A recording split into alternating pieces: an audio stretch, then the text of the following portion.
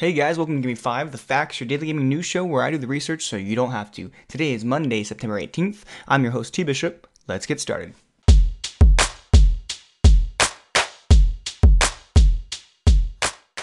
Hey, so I wanted to give you guys some currently happening news, things that are going on right now in the headlines. And so to start us off today with Overwatch. Overwatch game director Jeff Kaplan talked in a developer update a few days ago about negativity in the game causing the game to be developed at a slower rate.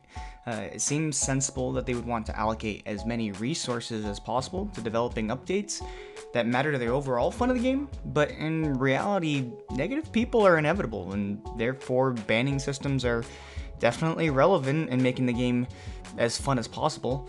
I absolutely give Jeff Kaplan major kudos, though, for fighting negativity with transparency and positivity. If you want to watch the actual developer update video yourself, it is currently on the Play Overwatch page on YouTube. Moving on, though, it appears that Fortnite developers Epic Games may have quietly activated cross-platform play for Xbox One and PS4. It appears players have been discovering gamer tags only possible from opposing consoles showing up in their games. Thus, digging ensues. From what I've found, it seems that it has been possible to crossplay between PC and a single type of console before, but never between the two consoles themselves. In fact, from everything that I've seen, this is the first time in PS4 and Xbox One history that a game has actually allowed this. Not to mention it could be the first time ever. And the only reason this is a big deal is because Microsoft said they would support crossplay, while Sony has continued to deny supporting the element of cross-platform gaming between Xbox and PlayStation. Aside from that, in Destiny news, the world firsts keep occurring.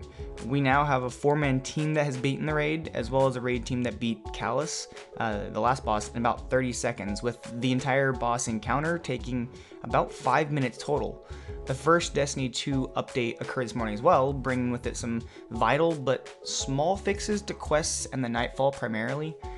Players were having troubles with receiving the Man o' War Linear Fusion Rifle quest reward if their inventory was full, and if you were one of those people, you can now go to Asher Mir, who's kind of like the world liaison of IO. They also fixed the issue where you only briefly saw the notification for the current Prism element on screen during Nightfall. Usually when a new element becomes active, you only see it in the bottom left corner very, very briefly. Now, this should be resolved where you will always know what is active at the time. This is also interesting though, because this update coincides with one that resolved another modifiers issue. The one called Momentum, which was actually supposed to be this week's Nightfall modifier in place of Prism. It took its place though when Momentum couldn't be fixed. So that's all I've got for you guys today on headliners so far. Nothing too crazy. But if you're listening on SoundCloud or via a podcast app of sorts, subscribing is great, feedback is better. If you're listening on Anchor, you can call in and make a request too for a news update as well.